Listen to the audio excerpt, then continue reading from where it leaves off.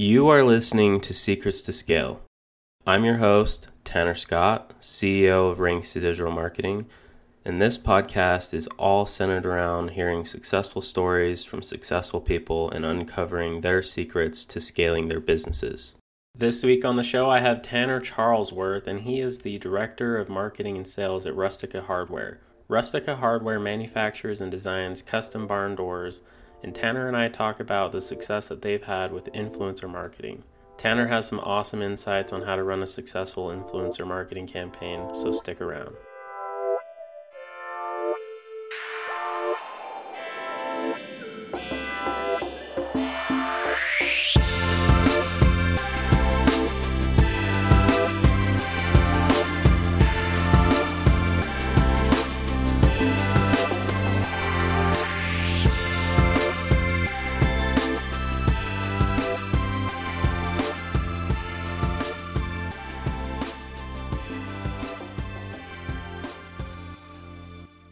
Welcome to the show. I'm super excited to have you. Go ahead and introduce yourself to the audience. Yeah, my name is Tanner Charlesworth. I'm the marketing director at Rustica, where we make doors. Awesome, man. So how did your career get started in marketing? Yeah, so pretty interesting. I was actually majoring in accounting and pre-dental. And then I started working for a small company that is very similar to Ragnar. In fact, has since been purchased by Ragnar, where we did several relay race events in different states, and they didn't have any sort of marketing really in place. So I went in and had to learn. That's when I kind of found digital marketing and social media marketing and things, and I was like, wow, I really like this. I also really hate accounting. So I made the switch to be a marketing major and have been in marketing ever since. So, yeah, that's really funny because when I was going to school, I was actually, at one point I was an architecture major, and then at another point I was a civil engineering major, and somehow ended up doing marketing. So it's kind of funny how we end up going down the path that we least expect.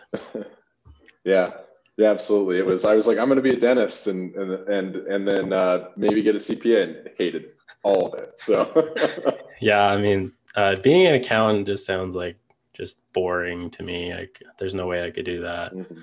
So speaking of Rustica, what are some obstacles that you guys are facing right now in terms of marketing and sales? Yeah, so I mean, a big thing is that we've gotten to this point where the company's been around for about 15 years, and they've done a really, really good job of establishing a brand. And we've grown to an extent. We invest pretty heavily on the paid marketing side.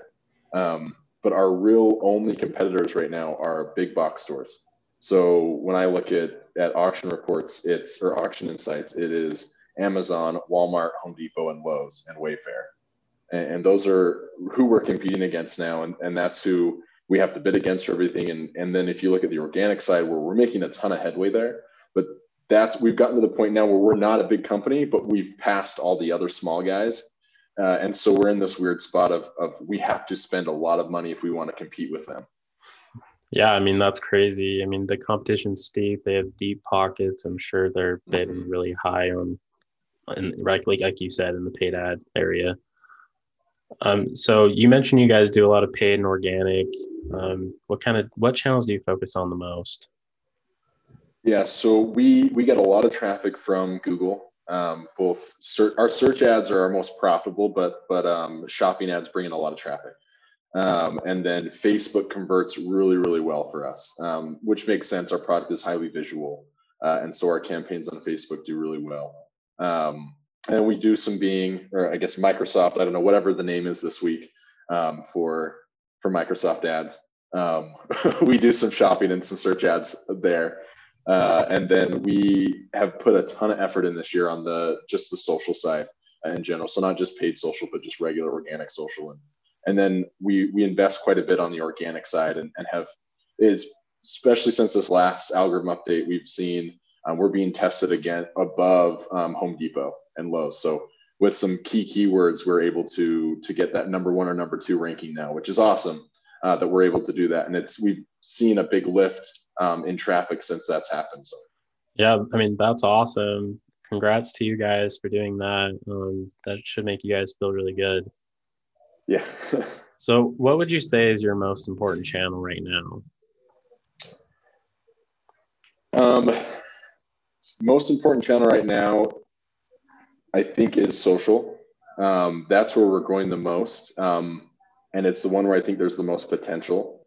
Um, Whereas if you were to go to the dollars sense, then it's Google. That's where we get a lot. But we've got Google down to we've got a really good ROAS there. We know what to expect, and we can't really spend a lot more to get the same results, right? So we've kind of got that figured out on the paid side. The social side and the organic side is where we have so much potential and can put in a lot more effort and see the biggest reward. Yeah, and that makes sense. So I'd like to take some time and talk about influencer marketing. I know you guys have had a ton of success with it. Can you explain to us what your approach is there? Yeah, I mean, my number one thing there is I will not pay an influencer. That's just it. It cuts into my budget. Our products are really expensive to begin with. Like, I mean, just to ship a door to somebody costs us like $400 to $500, and then the materials in the door. So I mean, one influencer post does cost a couple $1,000s for us in labor, materials, and shipping. So it's a product that a lot of people are willing to do an exchange for in that way, but there are those that refuse, and we just don't work with them. We've been able to find success with those that are willing just to trade posts and images. Because you can imagine, just to get an image from me, I have to build a door, install that door, stage it, and then take a picture, right? So it doesn't really make sense. Where if we use an influencer, they get it in their house, we see it in different settings. So it works for me in a couple of different ways. We get a ton of product images, and then two, we get the reach of them posting and the engagement that they have. So one, I don't pay. That's just something that I came in and realized this wouldn't work if we had to pay everybody that we worked with. And then two, we're really picky about who we do work with. So we're fortunate that we have awesome products that we get reached out to every day of people asking to do these collaborations. But we're really picky with how do they engage with their audience? What are their, like, the number of followers is probably like the least important thing, because they could have 100,000 followers and get 100 likes or less on a post, right? That audience isn't engaged with them. So we're looking for, is their follower base engaged with them? Do they reply to comments? Do they interact? Those are really important things for us. And then from there, we look at the followers, and then do they match? Does their style match our brand, right? Because if it's doesn't, then their audience isn't who we're looking for anyway. So those are just a few things that we consider. Yeah, and that makes a lot of sense to me, because what's really important is how much reach they're getting with a single post, and engagement has a lot to do with that, right? Yep. So specifically, what type of influencers do you guys usually seek out? Yeah. So, I mean, people with homes is an important part, right? It's typically people that are building a home or they're remodeling their house. And so they reach out because they have a need for a door. And what I've looked at there's some followers that, like, yeah, they need a door in that instance, but they're only going to post about it one time. It's not going to be in any other pictures and things like that. So a lot of the people we work with are interior designers, or they're bloggers, or people who post about projects they do in their house a lot, where you see a lot of their house. So those ones work really well. But we have worked with some fashion influencers and different things where we feel like it's been a good match. But a big thing for us is it's a family-run company. So a lot of these followers, they've got families, they show their family a lot, and that's really who we're looking for, people that kind of share the same values that we do. So Awesome. So have you guys really looked into what kind of ROI you see on these influencer posts? yeah, so I ran some numbers. So we got really organized with the influencer stuff starting about July of last year, and so we've been tracking since then. And we of all the posts that we were able to track, we had just over 6 million impressions, 6 million impressions from all of those posts kind of combined. So, and I understanding that those impressions are different than what we would get with ads. But if we were to run those get that same number of impressions through ads, it would cost me over $500,000 in that time. What it ended up costing was, this is our retail cost of the product. So this is not like, our cost obviously isn't the retail cost, but it was less than $150,000 in product to get that amount of reach that would have cost me $500,000 if I did it a different way. Wow. Yeah, that's crazy. And, there's no guarantee on what the conversion rate is on those impressions too. If you did go the paid ad route, probably lower, right? Yeah. So, I mean, we do pretty well on paid ads. So I did look at that. And one of the ways that and again, this is a pretty, I think, flawed way to look at it, but we converted about 5% on our Facebook ads and Instagram ads, which is pretty high. Like I said, we do really well on the paid side there. So I said, well, instead of a conversion, what if I counted that 5% as just a site visit? And then our site itself converts at 1% overall. And so I was like, well, of that 6 million, we'd end up with like 30,000 visitors, whatever. And if I ran this, and then our average order value, it ended up equaling about $2 million in sales if I ran it that way. Again, there's some flaws with that. But I was trying to give a dollar amount to what if like we were to measure this. And so that's what I did, is instead of a conversion, I counted the conversion as a site visit at 5% of that 6 million. And then I cut it in half at 1.2, because I was like, that seems a little high. Cut it in half and still, did over $1 million in sales, is kind of a very loose guess on a conversion transaction amount. Yeah, and that's still pretty good, right? Double your money, right? Yeah. So is there a limited inventory of these influencers? Do you ever work with the same influencer more than once? Yeah, so really good question, because our product is unique in that, and it's a problem we face on the customer side is once you buy 1 to maybe 3 doors, you're not going to buy another door for your house, right? It's not something you just run to the supermarket to grab or quickly buy online. It's a big process involved in it. So if we see a repeat customer, it's usually 7 to 10 years later. And so we have to focus on other things. So we do work with other influencers, but I think or influencers more than once, there is a limit to what we can do with these influencers. There's a couple we've done 2 or 3 projects with, but they're usually spread out by months because it's when they're ready to do their next room remodel, right? Or someone's building a house. Once they build that house, they're not going to do that. But what our influencers do really well is they do tag us when they post another image. And that's been really important for us. So when they are maybe not focusing on our door, but it's in the background, or it's just in there, they do a good job at tagging that. And the people we work with we've been really fortunate. They've been so nice and so willing to go the extra mile or to take extra pictures or to send us more images. And like I said, tag us when they're not featuring us per se. So it's worked out really well in that way. Awesome. Yeah. I mean, you guys are killing it on the influencer side. So it's been really awesome to really get into the details of that, what works and what hasn't.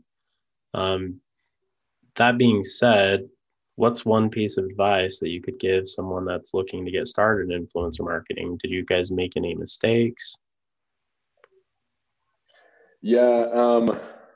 I mean, one of the things that I would say to really look for is identify who your audience is and identify if you're going to work with an influencer, do they match your audience? So that's kind of the first thing. A lot of people just look at follower count and they don't really look at, well, does this actually match up with what we're trying to do? That I think is the easiest mistake to make, because it's easy to look at. We get approached by people that have 1 million followers, but they want us to pay them a ton of money. And then they really don't match up with our brand. So, well, yeah, if I look at just the follower count, it's easy to just jump on that and be like, okay, yeah, let's work together. But it's identifying those small things of like what their audience is, do they engage, and follower count, I think, is least important. Another thing is don't be afraid to work with somebody who has like 5,000 or less followers.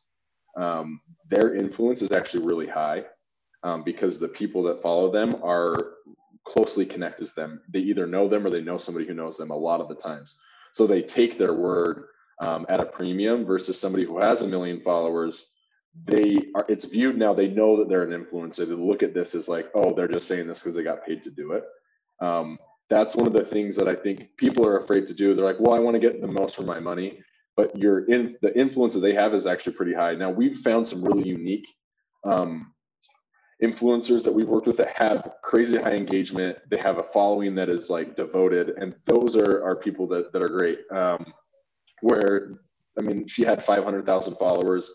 Every time she posts, the picture gets 10,000 likes or more. And we've sold several doors just from her. But that, I think, is the exception. That doesn't happen a lot when people have large followings. But if their audience is very engaged in something that they're doing, it does hold more value than just, all those followers. So that's, I think, something to really look at, is that 10,000 or less follower influencer could be really powerful. Especially on the e-commerce side, if you're selling a product that people are nervous to pull the trigger on, if they get somebody on there that they look to as a trust person that says, hey, this is a great product, they're more likely to buy, and that influence has more of a hold for those smaller followers. Yeah, and I would agree with that. Another thing is those accounts with fewer followers are probably more likely to accept a free product over getting paid, right? Yeah, absolutely. So a lot of those, they're just excited to be a part of something like that, and to get that free product. And a lot of what we do as well that's worked, and I think that this is a mistake that we made to begin with, that we've corrected, is having a program set up to where their followers can get a benefit. So we have a referral program where each influencer group has a specific code that will work at any time. A customer can use that code to get 15% off. And having that extra step in place, I think, has helped it be a little bit more successful, is those influencers that really value that and they want to give something to their followers, they share that quite a bit, and it works really well. And I see that a lot with those with smaller followings, is they're really excited about it. And then they share that discount code, and their followers are really likely to use that. Yeah, that's awesome. And that's great advice. So Tanner, I want to thank you for taking the time to do this today. Is there anything that I haven't asked you that you think might benefit the audience?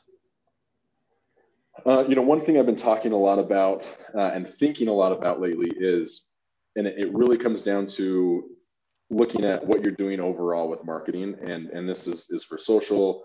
You use social a lot to do this, but I think especially this year moving forward, those companies that can tell a story are those that are going to be the most successful. So there's marketing where you've got all your channels, you've got promos, you've got these things, but the companies that are able to effectively tell a story that gets people to react and feel a certain way are those that are going to be highly successful. So really looking at the content you're creating, and what does your brand stand for? What are you trying to do? And how can you tell people about that and get them to feel what you want them to feel? And so we've invested a lot on the social side this year, buying video equipment and things like that to really help us tell the story. And that's something that those companies that are like, well, how are we going to, COVID has changed a lot of things. How are we going to be successful this year? And it's learning how to tell that story effectively. And social can be a really big part of that.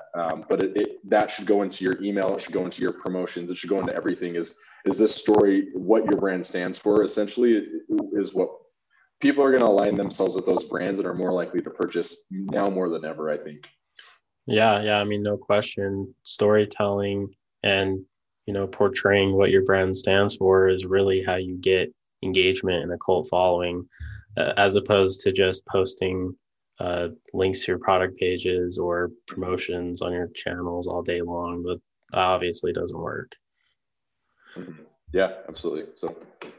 So Tanner, what's a good way for everyone listening to get in contact with you? Yeah, I'm on LinkedIn, just Tanner Charlesworth. Pretty active on LinkedIn. It's something I started kind of last year.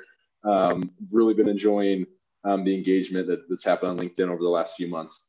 And then Instagram, I'm just at tworth33 on Instagram. I interact with a lot of people on there as well. So those are the easiest ways to get a hold of me. Awesome. Well, yeah, I follow Tanner on LinkedIn. He posts some great content, and we'll also link up your website in the show notes. Everyone go buy a door. Yes, please do. And let me know. I'll get you a discount code. Thank you for listening to this episode of Secrets to Scale. If you enjoyed this episode and you want to hear more episodes like it, go ahead and click on that subscribe button. Music for this podcast was written and produced by Trace and Clossy.